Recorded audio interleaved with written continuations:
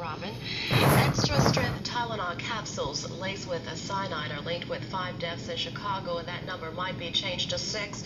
Some of the bottles from the affected shipment have been found in Florida. Eckerd Drugstores in Clearwater reports that they pulled them off the shelf within hours of hearing about the potentially deadly pills. But as Chris Abel reports, none have been found in Central Florida. Hello everyone, my name is Aaron and I'm joined again today with Vlad, and what you just heard was a news clip from the 1982 Tylenol murders in Chicago. Hi, how are you guys doing today? I hope you're doing wonderful. Now I will start off with saying when I decided to look into the subject, I did not anticipate just how information heavy this topic really was. So there's a lot of stuff I'll gloss over, a lot of stuff I'll completely leave out. Trust me, I've heard it, but if you really want to look into it more, I highly recommend you do. There's a lot of interesting information out there, especially with some of the suspects. But today, I decided to try something new, and hopefully, you know, if it sticks, if we like this, we're going to go ahead and try to do a little two truths and a lie kind of deal. You know, see if you can pick out what the lie is, you know, while we go through the story, and, you know, see if you can get it right. So, Vlad, as always, you know, I did the research on this story, and you know nothing about it, more or less, right? Nothing at all. All right. So, you get to play the game today for the first time. Two truths and a lie. First sentence.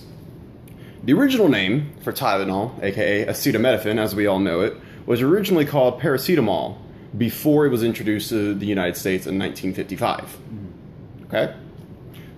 Second one. In 1982, the murders that were carried out tanked Johnson & Johnson's stock so bad, and they handled the incident so poorly that it took over a decade to recover, you know, public trust and interest again. They almost failed as a company, you know. And then, you know, there was that the murders led to an ever-present and highly recognizable part of our lives as consumers, the tamper-proof seal. You know, the things you'll find on all your medicine, you know, most consumer products, you know, the reason why they're glued box, you know, ends, the reason why, you know, caps are always covered in a plastic wrap. You know, this incident is what led to all of that, you know, and, coincidentally, is also a big reason why, you know, the ice cream liquor dilemma that happened last year was taken so seriously, you know, was because of what we're seeing now. You know, so, of the three statements I just told you, what do you think? I think it's the middle one. You think it's the middle one? Yeah, I don't think it affected the sales of Tylenol too heavy. I'm just kind of... I mean, 7 people died, man. Yeah, 7 people did die. But I'm just going to go ahead and assume that the majority of people maybe didn't hear about this. Like I said, I don't know. No, I mean, you just pulled up a news clipping from Florida. That is a good point. All right. You know, yeah, and as we're going to get into, this wasn't something that nobody knew. Overnight, everyone in America was freaking out. So, you're still going to stand with the second one? I'm going to stand. I'm going to stick with it. Yeah. All right. The second one's a lie. All right. He thinks the second one's a lie. Whatever you guys think, we are about to find out. So, I decided, you know, get little quick information of what Tylenol is, and you know, the common drug we all know it as. Just glance through some information. You know, it was the chemical was first introduced, you know, to the United States in 1955. By McNeil Laboratories, a family-owned pharmaceutical manufacturer who at the time they had 2 brothers who took over that year in 1955, where one of them learned about a chemical that had not been introduced into the market yet called paracetamol. Mm-hmm. So, you know, they knew immediately, though, that this was going to compete with Bayer aspirin. Aspirin was kind of the original go-to drug for everything that happened. But there was, you know, different complications that could happen from long-term use or an over-abuse of it or reliance on it. You know, so they decided that they're going to market this as acetaminophen. That's what they changed the name to. And marketed it for children to reduce fever. So that way that they would not be competing with Bayer. It was packaged in a little red fire truck looking box with a slogan for little hotheads, which is honestly kind of adorable. Yeah. And that's whenever it was name stamped Tylenol. The name Tylenol actually comes from the original chemical name, which I'm going to be honest, I'm staring at it now. I thought I could say it. I can't even say it. But the name, the original name paracetamol, the current name acetaminophen, and its brand name Tylenol all comes from its chemical name. It's obviously I will write it down in the notes, but it's this guy right here. One right yeah, there? it's that long one. What the hell? Yeah, it is really hard to say that one, so I'm not going to try. Yeah, me neither. But Tylenol, as we know it, we've discovered that it is known as an analgesic and an antipyretic, which means no pain or reduce pain and reduce fever. Two things we commonly use it for today. Of course. And it was like I said, whenever it was released, it was advertised to reduce pain and fever, but it is also known to relieve symptoms of allergies, cold, cough, headache, and the flu. And in 1959, Johnson & Johnson bought McNeil Laboratories, and in 1960 made Tylenol available over the counter. And that's whenever they really, pushed it for everyone. It wasn't just, child medicine for fever and all that. So, they got an amazing product, and over the time, up to the 80s, Tylenol pretty much became, the cure-all drug. Obviously it didn't cure cancer or nothing like that, but for every minor ache and pain, fever, whatever, Tylenol was your go-to. And everyone relied on it. And Johnson & Johnson at this point had built, a brand that people could trust and rely on. There was nothing to worry about. But that all changes on September 29th, 1982. And this is probably the most tragic victim in all of this. There's sorry, it actually affected me a little bit whenever I was first reading into this. The first victim is 12 years old Mary Kellerman, who at 6:30 a.m. Woke up not feeling too well. She had a little bit of fever, sore throat, kids get sick, it happens. Like a dutiful dad, her father decided, let's give her some Tylenol. And I should be specific because I didn't write it in my notes to try to save time.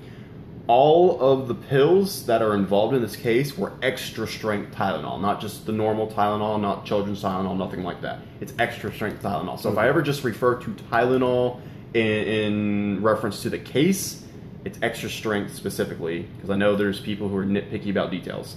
I am one of them, so. He went ahead and gave her one of these, extra strength Tylenol pills, and told her, you're going to stay home from school, you're just going to focus on getting better today, you'll go back tomorrow. The father goes back to lay down, and that's whenever he can hear her daughter, go to the bathroom. Okay, no big deal. Then he hears a collapse. Oh. And he goes to the bathroom, knocks on the door, checks to see if she's okay, and he gets no response. And when he opens the door, he would find that she was in full cardiac arrest by the time the ambulance came. So whatever was in the Tylenol was heavy, and you're gonna see just how heavy it was. And like I said, there's a lot of information, so pretty soon I'm about to just start skimming through a lot of information. So if I miss over something or I say anything incorrect, I do apologize. But like I said, I underestimated just how packed, information packed the subject matter was. But yes, she would she would be found in full cardiac arrest by the time the ambulance came, and around 10 a.m. she would be pronounced dead.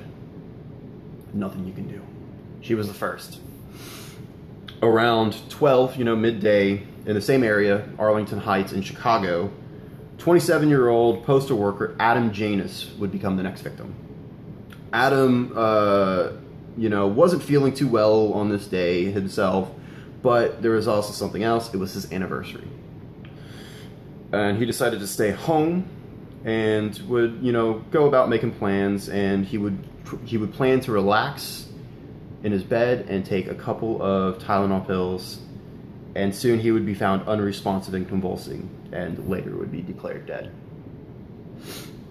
Around this time, shortly a little bit later in the day, 27-year-old Mary Reiner would be the next victim, having given birth to her fourth child in, just a week before, 6 days before. She was still very sore, and still in a lot of pain, from, giving birth. And this was the day that she was let home from the hospital. She decided to take a couple of Tylenol pills, but much like Mary and Adam, within minutes the poison took effect. An ambulance was called and Mary collapsed and convulsed around this time. She would later be pronounced dead at the hospital. So these are 3 deaths that people died within, just a few minutes, or at least was on the verge of death within a few minutes. It's very fast acting. But so far, no one's got any fucking clue. These are 3 isolated incidences that happened within hours.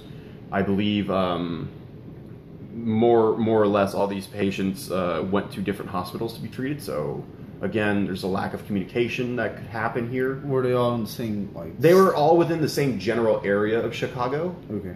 But they were not like neighbor to neighbor to neighbor. So yeah. Nothing to be confused there. And here's the second biggest tragedy. Around 5 p.m., the Janus family, after receiving the news of Adam's death, they come back to his house to mourn. His brother, Stanley Janus, would, he also, I read, he suffered from back pain and all that. And he would go to, relax and try to deal with the mourning, and he would take some of the extra strength Tylenol himself, 2 more pills for him. And around this time is when his wife would call her family and give him the news, and then she would take the Tylenol herself to help relax. Moments later, Stanley began to experience the same symptoms as the previous victims. He began to fall down, he collapsed, and this is when Teresa would call the ambulance.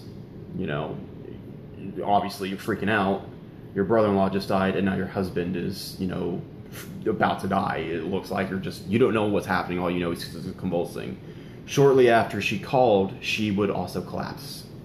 And by the time the ambulances arrived, very shortly after, keep in mind, they were just there earlier that day. So they were very close by, and, everyone's completely confused. Some things that they noticed, by the time it was a fire chief, I can't remember his name, I didn't write it down. He would stop by and he would comment on how he noticed that the streets were packed, that there were 4 people working on, Stanley and 4 people working on Teresa, and they noticed that by the time something happened to Stanley, it would happen to Teresa just moments later, the exact same things, and they're completely baffled. Yeah. Of course, rightfully so, they're confused. With everything that happened to Stanley, like I said, what happened to Teresa, and then we're going to get introduced to Dr. Kim. He was the man who gave the bad news about Adam to his family. A nurse rushed to him, giving news that he later determined that the family's victims fell to poison. He called experts until one Dr. John Sullivan was able to determine it was likely cyanide. He was able to come to these conclusions whenever the nurse told him that the family had come back. Reasonably you're thinking, okay, there might be, some other like heartache or something, just from the stress of the situation. That's where the nurse explained that no, it was the brother and the brother's wife, and so now they're completely confused because these are 3 young individuals. They're healthy in the prime of their life. What's got them to collapse? It's because of these 3 that they were able to get really proactive and really get ahead of the case and figure it out. And it's going to be a specific nurse that we're going to talk about later who kind of is a big player who put all the pieces together. So like I said, Dr. Kim, tried calling several experts until he reached one Dr. John Sullivan and was able to determine that it was likely cyanide based off the symptoms that Dr. Kim was explaining. So blood was drawn to be tested by the family. And this is the nurse I was talking about. Nurse Helen Jensen would later figure out, after talking to the family to figure out what happened, she discovered the common link. She discovered it was Tylenol. But we'll get to that point later. While this is all going on, 31-year-old Mary McFarland took some Tylenol for a headache at her job and would collapse trying to plead for help from her coworkers in their break room. You know, one detective, I believe John Pishos, can't read my own handwriting for a second, was now becoming involved in the case. He went to the basement of the Janus house to search for more clues. It was around this time that Nurse Jensen found, the Tylenol bottle missing 6 pills in the upstairs bathroom cabinet. They were sent there, by public health officials to investigate what was going on. The reason Detective John Pishos went, downstairs, like I said, was that they believe cyanide may be involved. So when they get down to the basement, he and his men discovered that Adam seemed to be a metal worker of some sorts. Whether it was his job or hobby, he never made that conclusion right then and there. But it was evident by all the material and everything that was in the basement that he was a metal worker. And one thing to note about metalworking, especially around this time, is that certain polishing chemicals contained cyanide. However, whenever they investigated, none could be discovered. They found no cyanide there, so obviously it wasn't Adam. He didn't accidentally dose himself or anything, almost forgot where I was in my notes. Sorry, it's just... I just reading over these facts, with 7 people, even a family, such a young child, and just... It's crazy. Yeah. It's crazy. God, is it crazy? Just so many people, and it's just how quick they died. It was minutes from taking it to ingesting it and then gone. Sorry. So, let me find where I was in my notes. Sorry. This is where they found nothing. So then Detective Pishos returns to the hospital with the Janus bottle, the Tylenol bottle that he received from, the nurse. They didn't really interact, so I didn't really explain how. But from what I can determine, Jensen and Pishos had not interacted at this point. He just got the bottle. She's the one who found it. That's all I know. And so he was able to also receive the Kellerman bottle, the one from 12-year-old Mary Kellerman, where luckily enough her paramedics were wise enough to collect the Tylenol bottle as possible evidence. Yeah. So good on them. Great for the forward thinking. It was also around this time that Deputy Medical Examiner Donahue walked back to work. He lived close by, within walking distance, because he had forgotten something at work. When he had arrived, he walked in and was informed something strange was happening. This is whenever he was beginning to get filled in. Around this time, 9:30 p.m., 35-year-old Paula Prince landed from a flight. She was a flight attendant with a very long layover. She went on her way home. She went to the store, grabbed some extra strength Tylenol, and she arrived home and was beginning to unwind. She was getting ready for her night, trying to relax. She popped, I believe, 1 pill of Tylenol, and she would not be found until much later. It's kind of tragic how close she could have been to surviving, and you'll see what I mean when we get there. All right. Switching back to Nurse Jensen, she would later finally meet up with Pishos and another one of his officers that he was working with, and she explained that she believed that it was the Tylenol. Of course, we know that she was correct. Pishos, however, really kind of dismissed her, and it was really in a time, especially where it was the men who worked, so we're not listening to women speak. It was that mentality. It's sad to say. Especially with the fact that she was right. Yeah. She was right from the get-go. I mean, she also worked in the field, so exactly. If anybody would know, it would be her. Well, you'd be surprised. Poison isn't really their forte, and that does come up later on.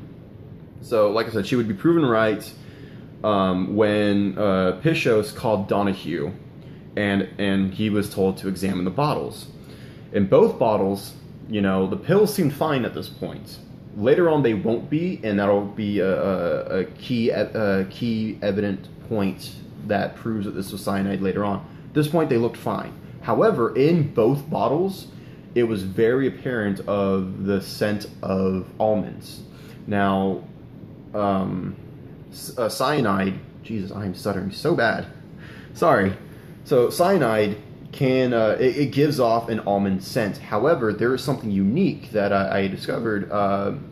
You have to have a specific gene to be able to smell this. Really? Yeah. And between 20 to 40% of the population does not have this gene. They can't smell it whatsoever. So, yeah, it was pretty interesting. So, obviously, Pishos had the gene because he was able to smell it. Donahue was able to determine that that is cyanide.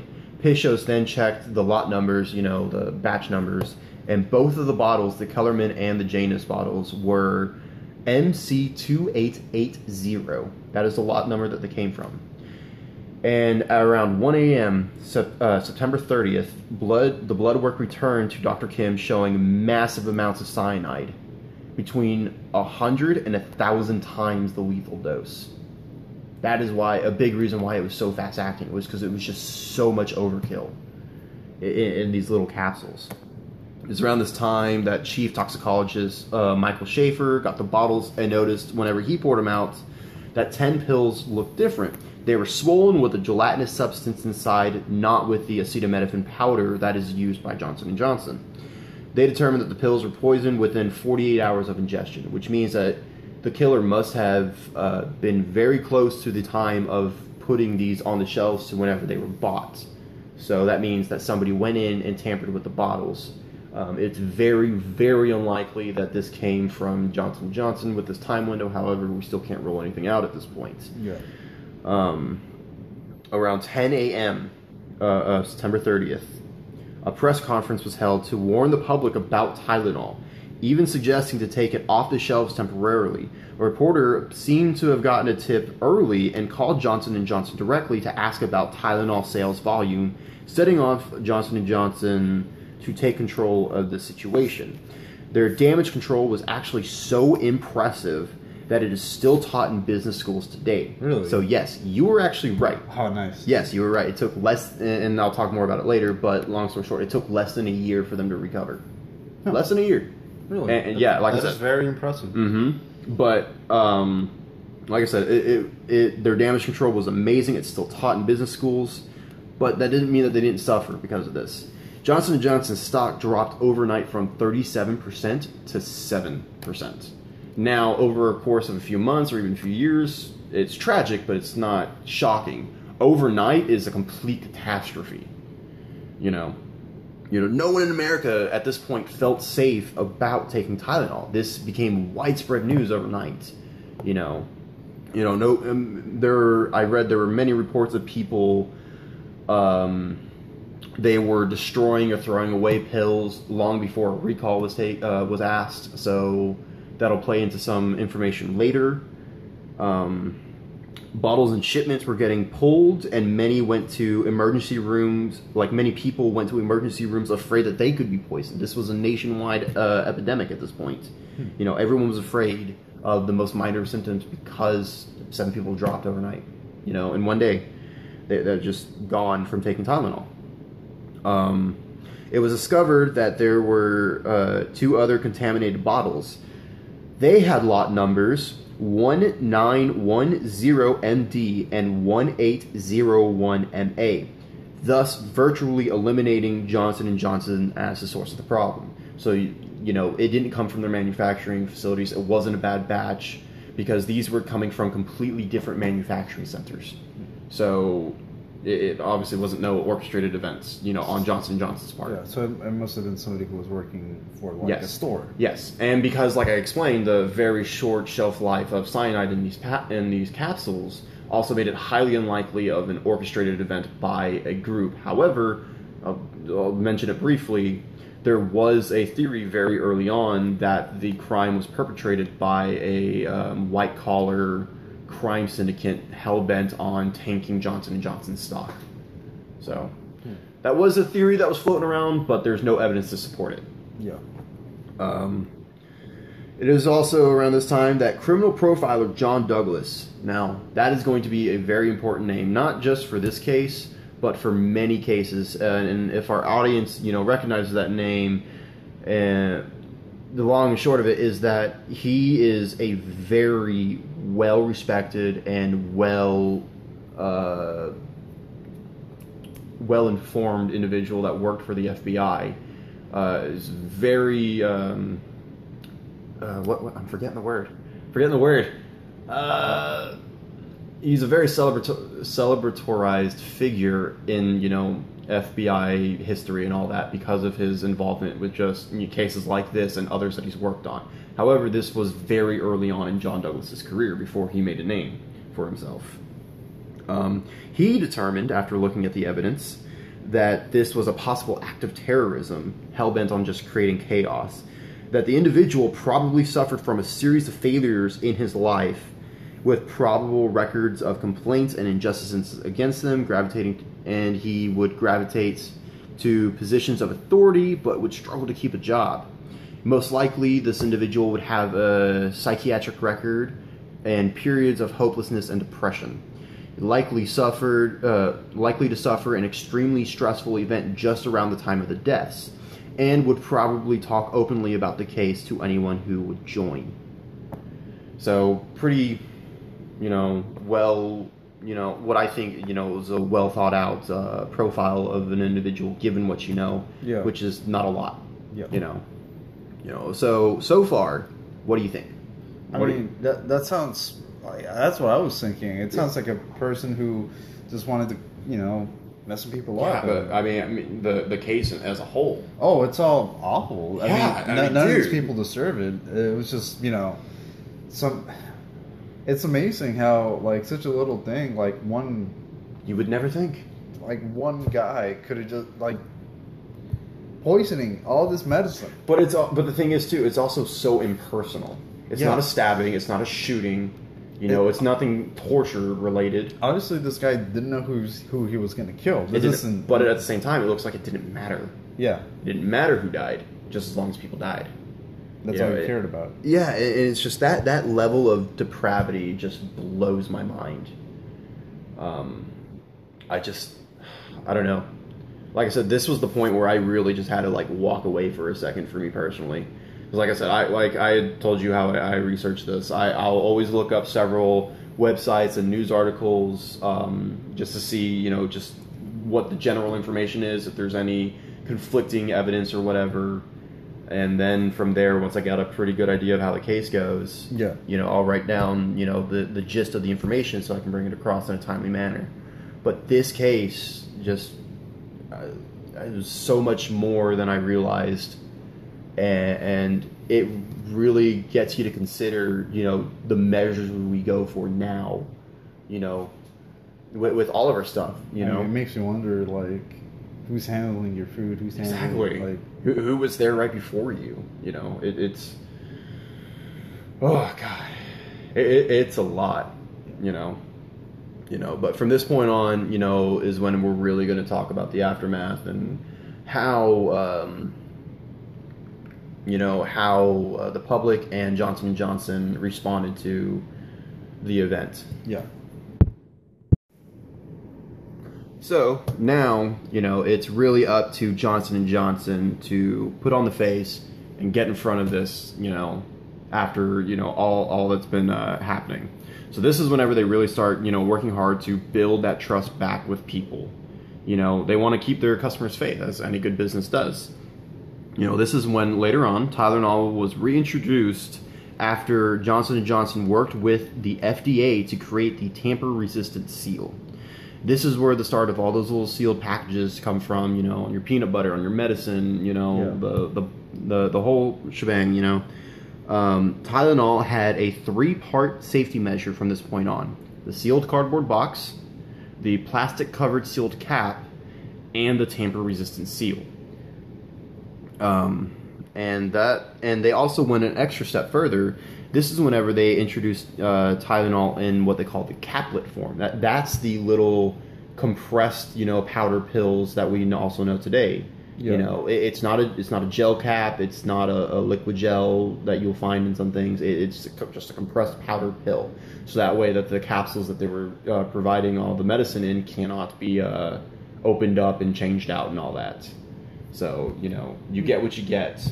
You know, and this is what really first, you know, brought people's faith back into Johnson & Johnson. And honestly, they also, I mean, because you're right, it does change the rest of, like... It changes everything, I mean, you know? like, And it sucks that it takes tragedies like this for a lot of, you know, good things to happen. But the safety seal is, like, a great idea. It is great. I'm surprised we haven't had earlier. And that's a common argument that pops up with a lot of people is, you know, why can't we be preemptive to a lot of stuff like this? Why does it take a tragedy to get to this point?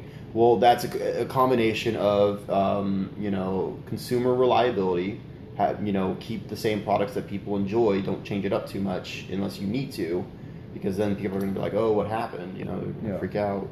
It doesn't always happen that way, but it's also, you know, keep business costs low, because again, you got to realize that adding all this extra stuff does add cost, you know, to each little capsule. It may be 3 cents per thing that it adds overall, but this also takes up time, and 3 cents per bottle, and I'm throwing out random numbers, you know, they could ship out 185,000, you know, these bottles. We'll multiply that by, you know, 3 cents, and that really starts showing you, you know, what they do. And then on top of it off, what they sell per year, that's a massive amount of money that's being put into this little safety measure. Yeah. So it takes a lot. And again, there was, and for this argument specifically, they should have already had the safety seal on it and all this. I didn't write it down, but I feel it's worth mentioning that there was already like 300 complaints for various products from Johnson & Johnson, not just Tylenol, where various substances were found in, you know, several of their products. You know, it could be toenail clippings, it could be mold, and I found in one case talcum powder. It could be a metal shavings. I was heard in one case tiny little capsules for children. Wow. Yeah, like there was a lot of these, and it was just kind of pushed under the rug. And this was before they were forced to hand over all their, you know, all the complaints and files against them. You know, before this, they were able to kind of keep that to themselves and keep it on the down low, so the, you know, majority at large had no idea that these even happened. You know, so they weren't worried. They had faith in the product.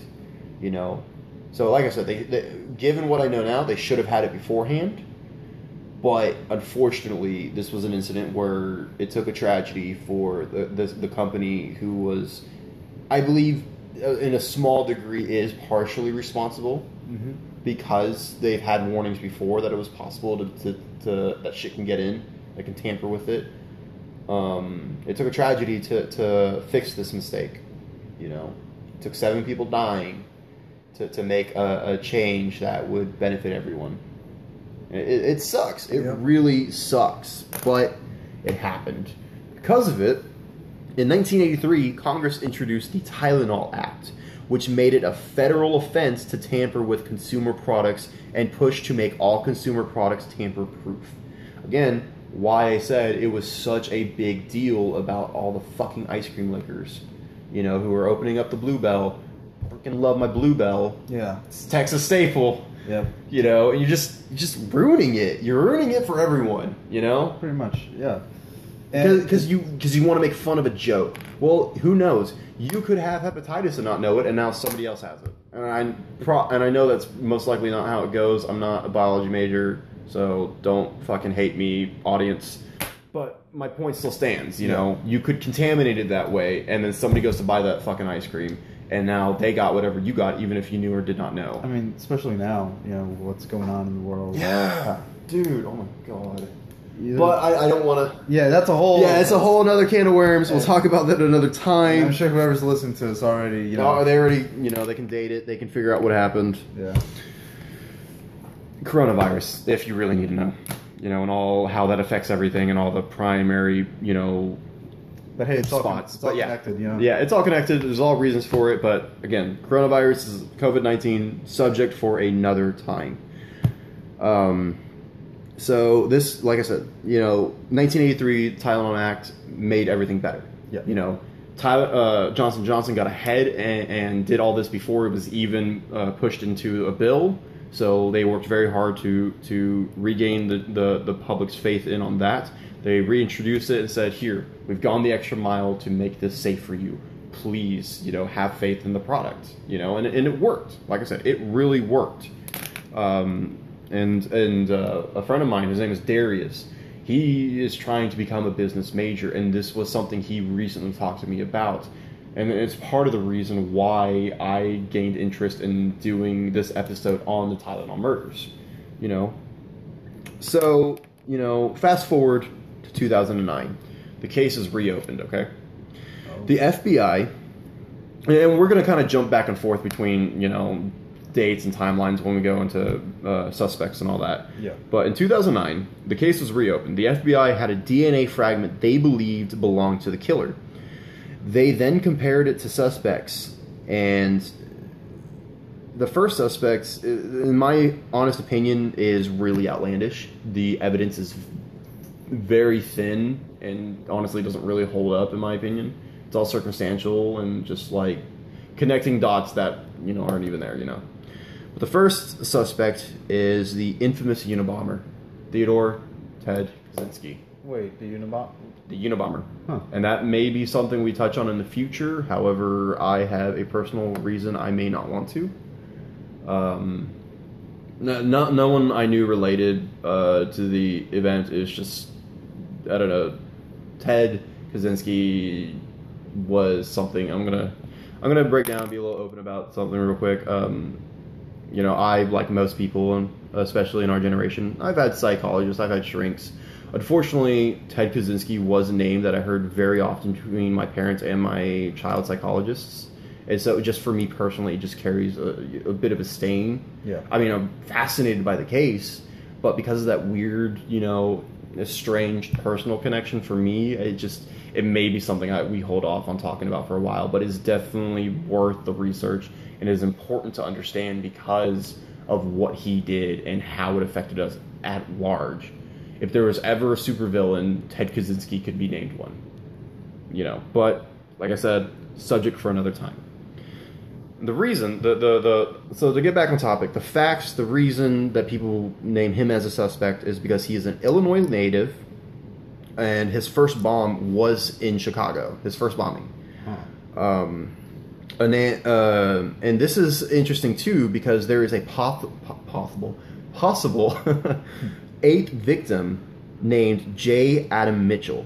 He died in the same fashion as the victims in Chicago, in his home in Sheridan, Wyoming, 2 months before the events happened in Chicago. Now, also to help the timeline for people who don't really know too much about the Unabomber bombings and all that, pretty much all of that happened after this. So the Tylenol murders happened before the Unabomber was ever known or even started. Mm-hmm. So some people think that this might be his first attempt, to incite mass panic. However, there was no letters ever sent out. He never tried to claim it. None of his usual signatures were really found in association with the case. The reason why J. Adam Mitchell kind of stood out for people thinking that it was Ted Kaczynski was because Sheridan, Wyoming is a city that's along the way from Chicago to Ted's cabin in Montana. You drive straight there, you'll pass through Sheridan, Wyoming. So a lot of people thought that between his trips back and forth while Ted was planning this, that he was testing it on some random dude in the middle of nowhere that wasn't going to be part of the epicenter. So that's where a lot of people think. I didn't really dig into, the related incidences and the differences between his case because, like I said, it just didn't feel like Ted just didn't feel like a suspect, involved with this. I don't believe he's part of this. Yeah. It's a little too elaborate to think that, one guy... But who knows? No, Theodore Kaczynski proved that one guy can do so much damage. So, again, another reason why people believe, because most people believe that this was the work of one man. They don't believe it was a network of criminals like they did at the very beginning. Yeah. So, that it's kind of easy to point the finger at Ted.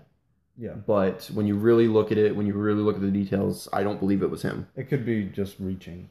Yeah, it is. I truly believe it's just reaching. However, a little more information.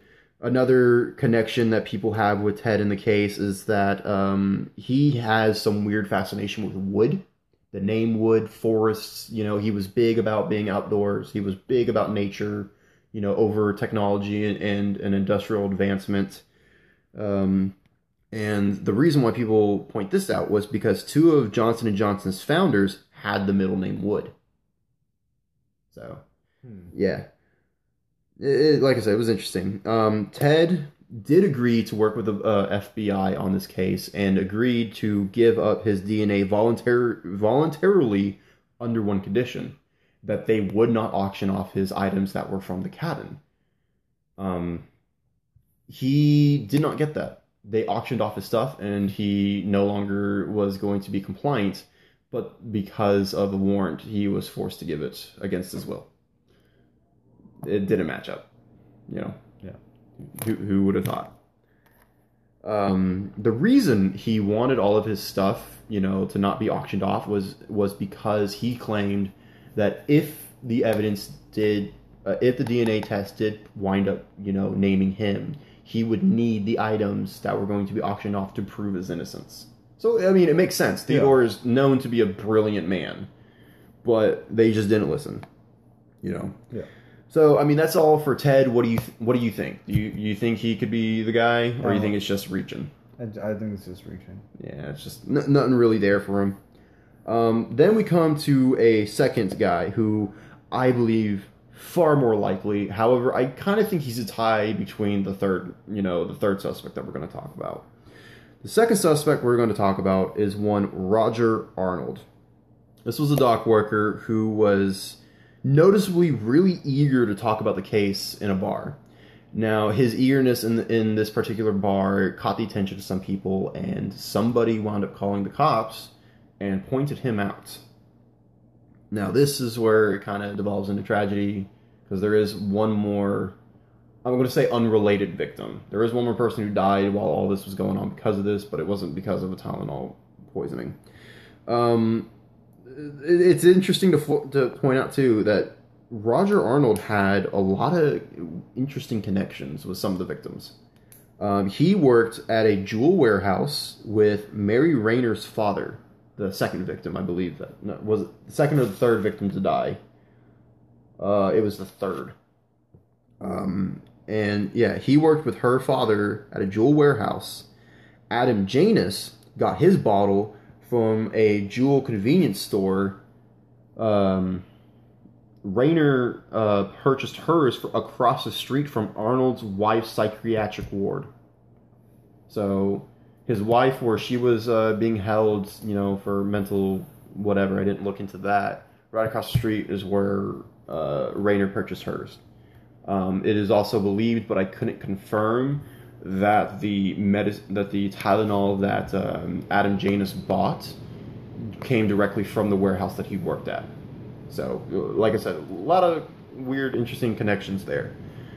So, whenever the police start, they take him in, they start looking into, his history, his background, his home, his car, and all that. They found how to, in air quotes, crime manuals.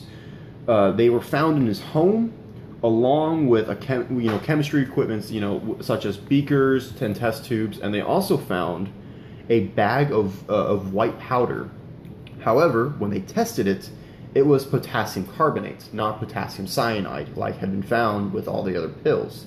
When asked about it, he said, he pretty much said that he's not going to tell him what he was doing with it. He just said it was nothing illegal. So, really sketchy guy. Yeah. I mean, immediately kind of makes himself look like he could be the dude. Oh, yeah. No, really does. However, there's one thing that kind of makes me feel that it wasn't him, and it's just how bold and brazen he is. This dude's got a lot of problems. A lot of evidence seemed to be stacking against him. He's denying everything. It feels like he could do it, but I'm not completely sold that he did do it. At least not by himself, But there's no evidence that anybody ever conspired with him. There's no theories about that. So, purely just me. But he definitely seems like Definitely, at least, Yeah. if for nothing else, an extremely shady character. He's very suspicious. I mean, if he hasn't done anything before, he's going to do it soon. You know? Well, and also playing devil's advocate, he probably was denying anything of this because of some other personal illicit activities unrelated to the case. Yeah. Which is a big reason why he's going to want to deny. You know, he may not be involved, but it doesn't mean he didn't have I something mean, he to could do have with just something else. he could have just been a fan of the guy who did it. He should, you know. Could have, but you know, at the same time, you know, this was very shortly after. You know, this isn't like some cult following that, you know, you would see with some serial killers or the like. But I figure that's why he was talking about it at the bar. He wanted to talk about the case. He really did. He was excited about it. He was. It caught his interest, and like, I'm not gonna lie, shit like that happens, you know, in our modern day. I want to talk about it. I want to look into it. Yeah. But I'm not going to be the first asshole that goes to the bar. It's like, man, have you heard about what's been going on in the news about how 3 people just died in some fucking weird suicide, cult, murder explosion thing? No, I'm not going to do that. Yeah.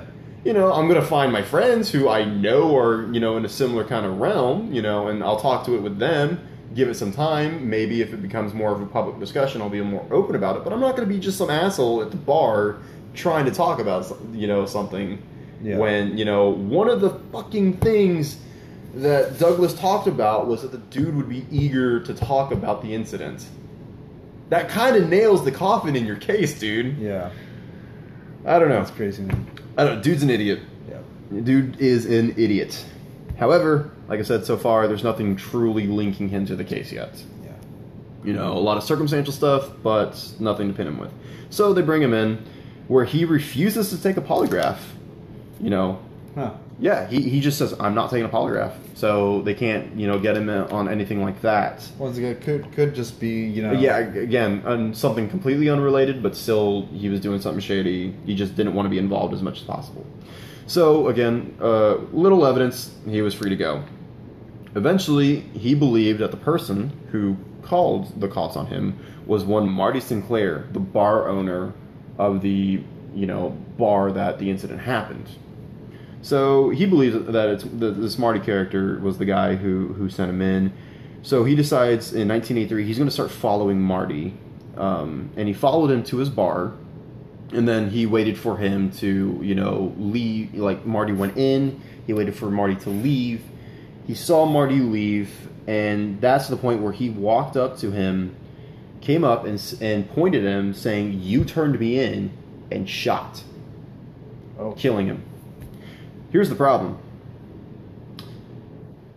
After he shot him, he realized the man he killed was not Marty Sinclair. Oh, Instead, shit. the man he killed was one very innocent bystander, John Stanisha.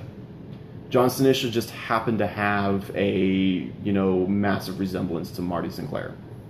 So it really just was a case of wrong place, wrong time. Yeah. And for this, Roger would be sent to jail. In 1915, what am I saying? January 15th, 1984 is when Roger was tried and convicted of the murder. He was sentenced to 30 years. He only served 15, and this piece of shit died in 2008. So we can't even talk to him now. You can't even confirm or deny Yeah. it. Yeah. But, you know, like I said, to me personally, he seems like a really strong candidate. However, there's enough in there that kind of muddies the water on my final opinion. Yeah. So then we're going to come to our third and final, you know, suspect theory. This is the one that I really had to chop down a lot of information on because of just how much was known about this dude when all this came out. But I'm going to try to go through a very short timeline and just, like I said, I'm going to gloss over a lot of information. It's definitely well worth it to invest your time to look into this character if you want to know more, because there is so much that I had to leave out and gloss over that really provides extra context to what's going on. So if you're ever confused by some things I said, that's why. So on October 6th, 1982, you know, just a month, you know, just not even a month, just a few days after, you know, the poisoning, Johnson & Johnson, they received a ransom letter, you know, asking for $1 million. I did not write down the ransom notes because it was a lot to write down. But the gist of it was this supposed person had pretty much said that this was such an easy crime to commit. It cost me less than $50 to even get started. I was able to do this in my car. I was in and out, and no one could even suspect me. If you're okay with the deaths and the public fiasco, do nothing. However, if you want to resolve the incident, give me $1 million, and this is the account to put it in. Okay. They did find a fingerprint on this ransom note, and they found out that this ransom note was sent by one James Lewis. Real quick, to note, because I didn't write it down in my notes, but I know it off the top of my head. The account number that they used was not James's. It was for a different individual whose name eludes me right now. However, when this individual was questioned, because obviously the FBI can track your account number and figure out who the fuck you are, they go to this individual where he's obviously surprised. He has nothing to do with it. God, me not knowing his name is actually kind of bothering me right now. But I know for a fact that he was known as like one of the last Miller guys, not Anheuser, and the Miller family fortune that owned, the Miller company. Yeah. However, he himself did not own the company. He owned a series of rental lodges, I believe.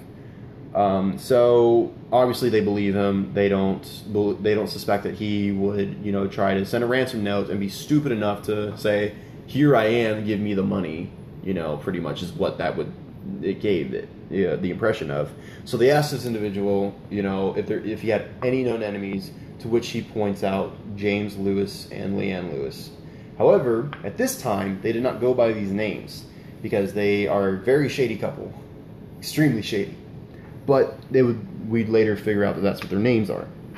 So some interesting information about James Lewis. At 19 years old, this guy chased his mother around with an axe. Ooh. Yeah. So, for signs, something's not right up in the head. He would also, in 1966, be committed to the Mississippi State Mental Hospital after taking 36 Anacin pills, and would be diagnosed with catatonic schizophrenia. So now you can start seeing, he's a troubled person. He's starting to have a medical, record built up on him. He's got some trouble going on. He just can't get it right. Starting to look back at, Douglas's, initial profile on who this guy could be. Yeah. So this is why a lot of people suspect that Lewis was the guy who was behind the murders. But and he does not do a good job of clearing his name. However, the case is still unsolved. But pretty much everyone who's looked into it believes that he's the guy who did it. More information. When it came to going to the Mississippi State Hospital, he claimed that he faked everything because he just simply wanted to avoid the Vietnam draft. So in 1978, he was arrested for the murder of his neighbor Raymond West. Raymond West would be found butchered in pieces. I don't think they found it in his home necessarily, but it was found on the property, I think. I can't remember off the top of my head because it's that information that I omitted. That is a whole nother can of worms to go down, But he was convicted of Raymond West's death. So another reason why people think that it was James Lewis was because if you're capable of killing somebody previously to this, it's very easy to think that you could carry this out, the Tylenol murders. So, again, another nail in his coffin. James was investigated by the FBI for the ransom note because, like I said, they found his fingerprint, and the dude's account number, the dude who owned the account number, pretty much singled him out. Around this time, too, once James started being associated with the case, he would send a letter to Ronald Reagan, the then President of the United States, stating if tax policies weren't reformed, that the president would be next. Fucking idiot.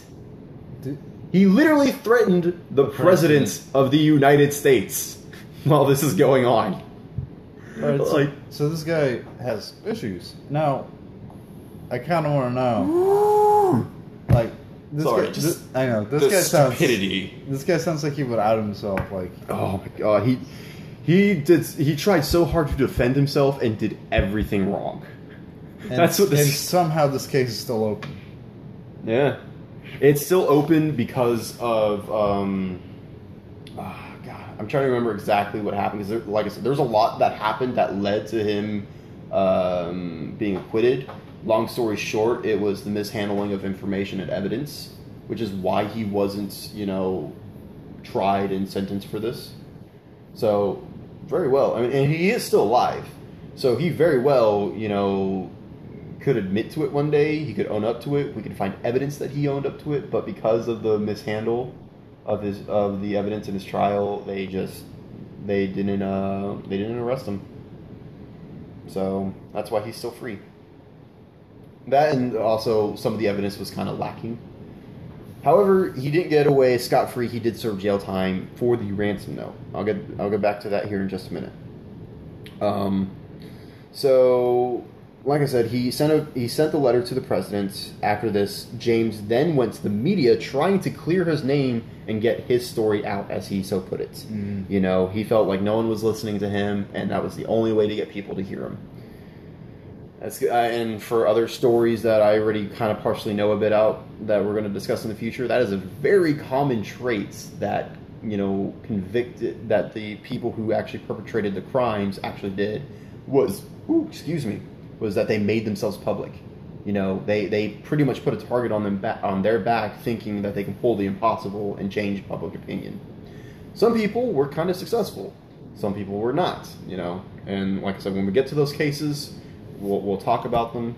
But yeah, it's just interesting that I saw him do that whenever I recognize this in other people.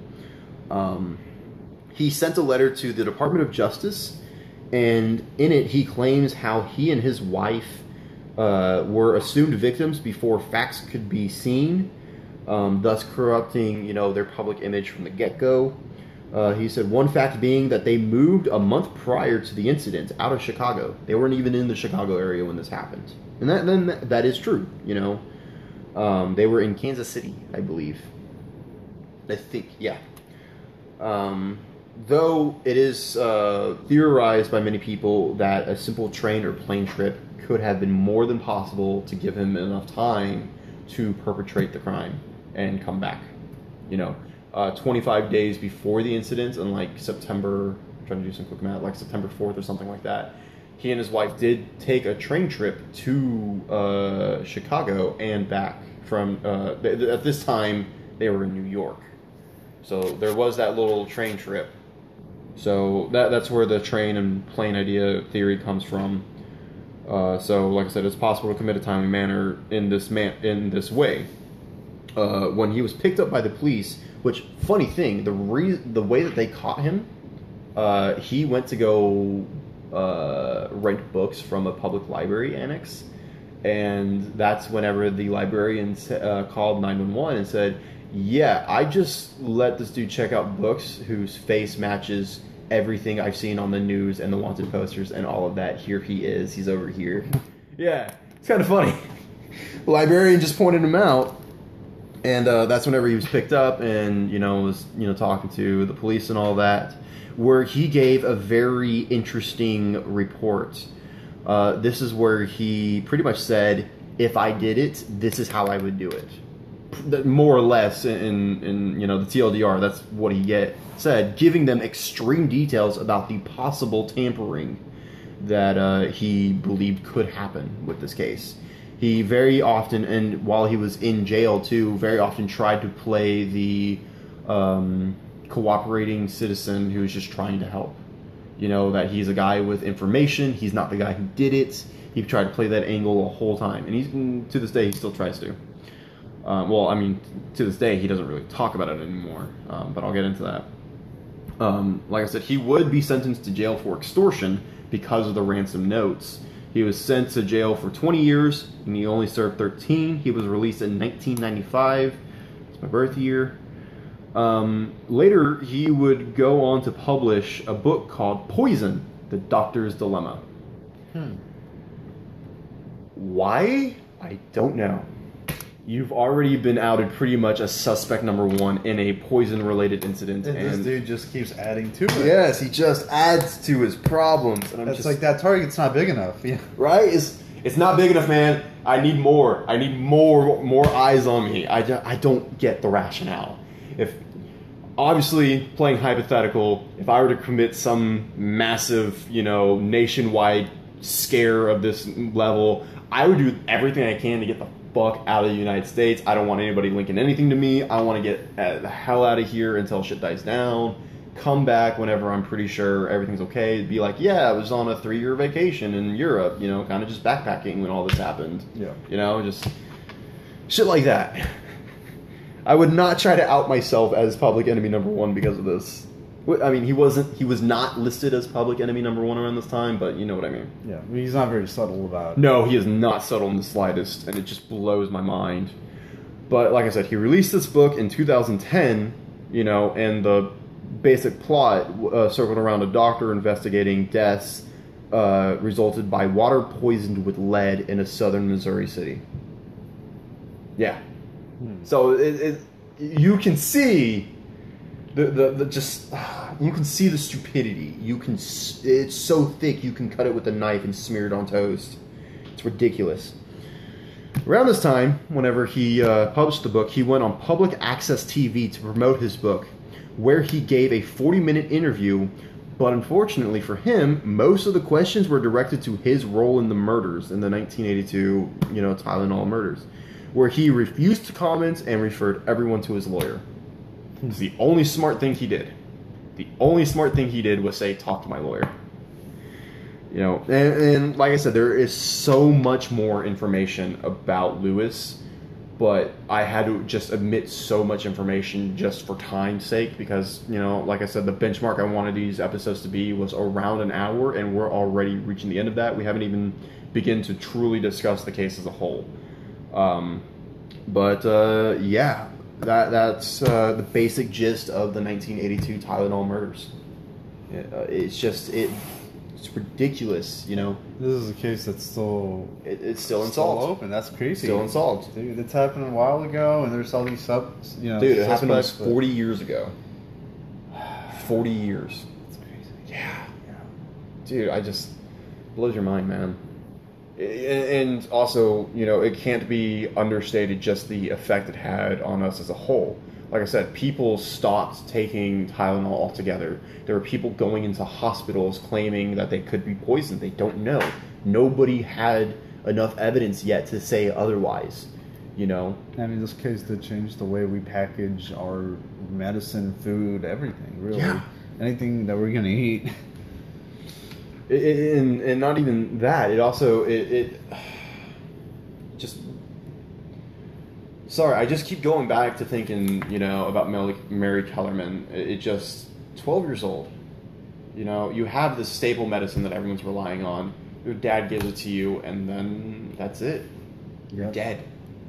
A family of 3 members of a family, Adam, Stanley, and Teresa, also all dead. One family suffered 3 losses on the same day. Yeah. And then Paula Prince, I know I didn't mention it. She wasn't found until after the news reports were sent out about taking all the medicine off the shelves and all that. She was found in her house after a courtesy call was sent out by a friend of hers, because she missed a lunch date around 5 o'clock, around earlier that day. Police stopped by around 5 p.m. and they discovered her dead body after the announcement had already been, about the, don't take Tylenol or anything like that. She was believed to have died just hours before the news became public. How many deaths was that? 7 total confirmed. And like I said, then there was also the possible 8th victim of J. Adam Mitchell, and then there was the unrelated but related death of I forgot his name for a second.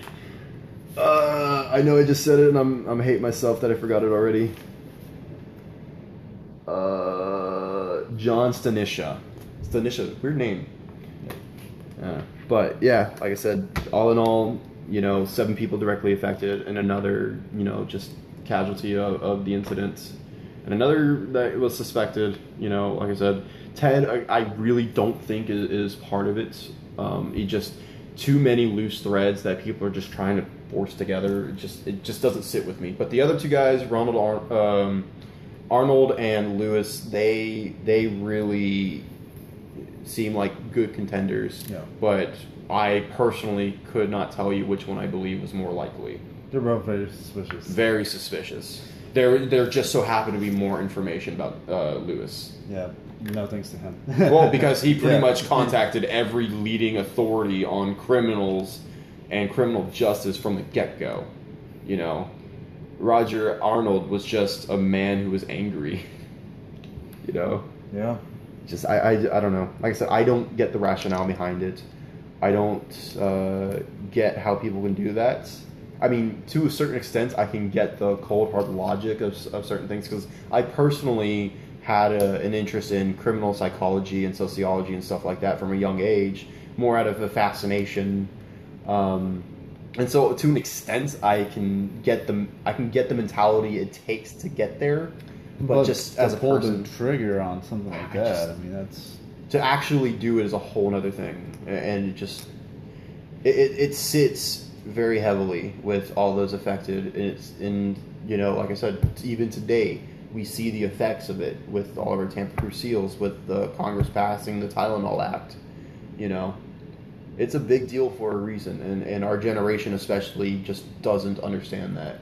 One subject matter that we will probably discuss in the future was something I've constantly seen listed as the code children.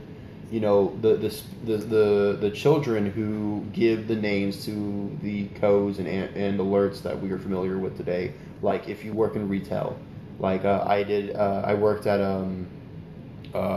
what was it, Big Lots for a short time, and there I was first introduced to Code Adam.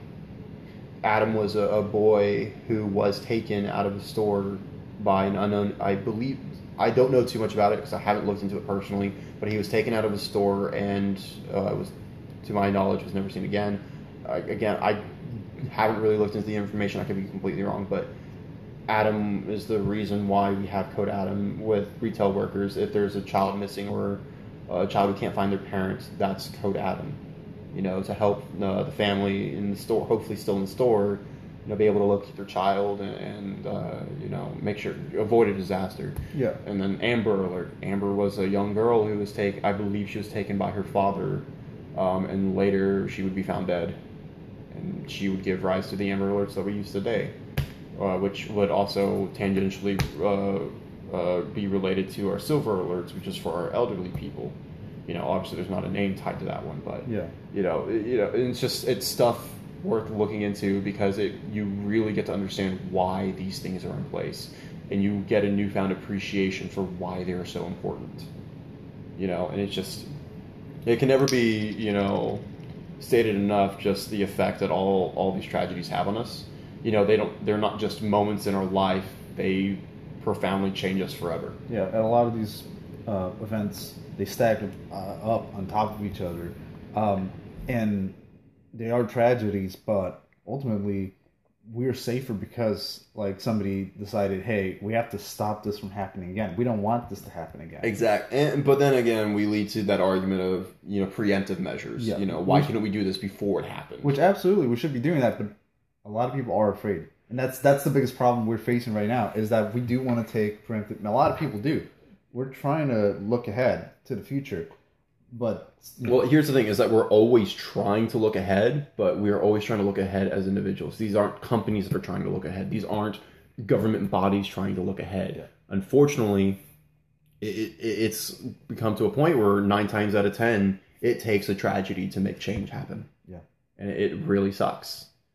But at the same time, being cold and logical here, it really takes a tragedy of that measure to really be effective, I think. I wish that wasn't the case, but it seems to be that that's the only way that people are going to ever get the message across is, you know, you got to suffer. You got to hurt. I mean, how else do kids, you know, obviously you want to protect your kids from anything that could hurt them, but true to form, how do kids learn without experiencing, like, stove is hot, don't touch the stove. They touch it, of course, they're going to learn from that a lot better than their mom just saying, hey, the stove is hot. Yeah. You know, they're going to learn either way, but, you know, pain is the greatest teacher. You know, that is something I've heard more often than not. It sucks. Yeah. You know, it really does. But I'm thankful that, you know, we decided, hey, let's you know, to do something about it. Yeah. So. And you know what? It wasn't just medicine, food too. You know, all sorts of stuff that could easily be tampered with. Yeah. You know, every time you go to the store, we check to make sure these things are, you know. Yeah, that they're well protected and sealed. You know, that's why you'll see on a lot of like metal lids, like you're trying to show me right now with the pickle jar, they'll have that seal top where, you know, it would say if the seal is broken, if the seal is popped, do not use item. Yeah, because of possible contamination. You know, and like I've said with all of our medicine too, with the tamper seal, the foil that we have on top of it. Yeah. On a lot of our condiment bottles, how they have that plastic, you know, pull, you know, seal on it too. Yeah. You know, they're important measures for a reason. You know, it can never be stated enough. So, I did not expect this story to, you know, visibly impact me so bad like it did. But again, it gives you a newfound appreciation, you know, for why we have the things we do, why we have the safety measures that we do. You know, they're in place for a reason, and you know, it's important to learn your history, because without it, you know, I would have never learned why. I would have just, you know, carried on accepting that it's whatever. Yeah. And I could have probably bought a product down the road that I probably, like I have done in the past, that probably shouldn't have bought, you know, because it was broken into, you know. Yeah. So again, really shouldn't have, but I did. But now, because of me researching into this, it's just like, no, I will not. I will make sure my products are good. I will make sure that they are sealed and protected. Yeah. Because I'm not going to be, you know, another tragedy like that. I don't care how minimal the risk is. I don't want it. That's right. So, we are going to wrap up here. You know, I did not write down the information for any possible tips or helplines for cases like these. However, I will do my best to make it a common practice in the future for any unsolved cases that we look into. However, when we get the website up and we upload these podcast episodes onto there, I will definitely add that information at a later time. So if you got the lie correct, good on you. You know, you figured it out. You know, if you're as smart as Vlad here, who kind of picks it out from the beginning. I really did try to you know, steer you away. I really wanted to see if you would second guess yourself, but you held firm. Yeah. So I'm gonna work better on my lies. You know, no, that was a good one though. But it was. Yeah. I thought a decade would seemed extreme, but seemed believable. Yeah, I just sort of figured Tylenol was one of those things that people really needed in their life, and it was probably like. I mean, yeah, but like I said, it was. Oh no, you're right. Absolutely, you know, people die, and it's going to affect cells on anything. But yeah, but that's, you know, it's surprising that they did such a good job at just. Yeah, like I said, the way their damage control was just so impressive. Like I said, it's taught in business schools, you know, about how to handle certain events. Which, real quick. It blows my mind that Johnson & Johnson can get ahead on such a tragedy like this so well, but then we look at similar instances now, like recently we heard about asbestos being found in talcum powder products, and had been found in talcum powder products for years and did nothing, and it actually really affected them once that became public knowledge, and they did not do a good job this time about getting ahead of the curve and stopping that. Yeah. You know, it's just, you got to be careful with the products you send out. You cannot knowingly have products that are faulty from the get-go. and deliver to the masses. It's not right, it's not ethical, and it's not fair to your customers who rely on you. And I can absolutely destroy your business. Yeah, it makes me not want to buy the products, but like you said, it's become such a staple product at this point. Many people rely on it still. Am I going to stop taking Tylenol? No. Yeah. Am I going to have a newfound appreciation for Johnson & Johnson? No, I'm not. With how they're treating things now, I'm not. However, I do appreciate the efforts that they did. I do appreciate the lengths that they went to because of this tragedy. Yeah. And I'm going to have, that moment of reflection every time now, about the people who died. It's a little acknowledgement for them. Because, like I said, it is shockingly tragic, and just out of nowhere. But, yeah, I mean, that's the Tylenol murders in Chicago. Any other closing remarks? No, but it is. I'm glad I know the story now. Yeah. I'm glad I know why things are the way they are, and that's honestly really, really scary. Yeah, I mean, hell, like I said, I could not understate it enough. I cut out so much, and still the notes on this was double what we had for the Hopkinsville Goblins. Yeah. So yeah, it's just so much. But real quick, before I forget, I know this is the third time I said I'm about to sign off. We are working on getting our logo design and website up, which it might be up by the time we have the next episode out. I am not going to make any promises. We both also have our own personal lives. Right now, this is just something we're doing as a hobby. However, if this, does grow into something more, obviously we're going to invest more time into it, more research, and, more production into it.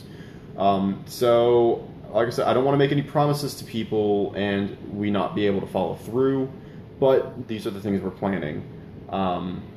So, soon we will have our own website. Oh, I completely forgot. We went the whole episode without saying what our name is. We finally figured out a name that we both agreed on. Yep, that's right. Yeah. We are going to call this podcast Files Obscura, because it just was something that kind of came to me out of nowhere and just kind of fit, So I hope it's a name that you all enjoyed, because it's a name that we're going to stick to. I already changed a lot of our emails and information over specifically for this podcast to, stuff related to Files Obscura. And like I said, we will hopefully have the website up by the time the next episode comes out. Please also, I highly doubt it, but if any new information comes out by the time this comes out Tuesday, we are recording on Sunday. Happy Easter, everyone. Belated Easter. I hope you all had a great time. We should have, like I said, we should have the website up and more information there. And there are talks about opening a possible forum section, but undecided right now, where people can discuss things and give more information and brainstorm, or just talk about or learn what the public thinks about this that listens to our podcast. So possible, but again, no promises right now. We have a possible next story. However, I'm kind of undecided which one I want to do next. But the three subject matters that I am looking into all are going to be very... I know this time that they're going to be heavily information-based. Yeah. There's a lot of information in a lot of the next stories. I don't want to say which one we're going to do next here and change it. So, without anything else, I'm done rambling. I'm done annoying you guys. I hope you all have a good one, and we will see you next Tuesday. Bye-bye. Adios.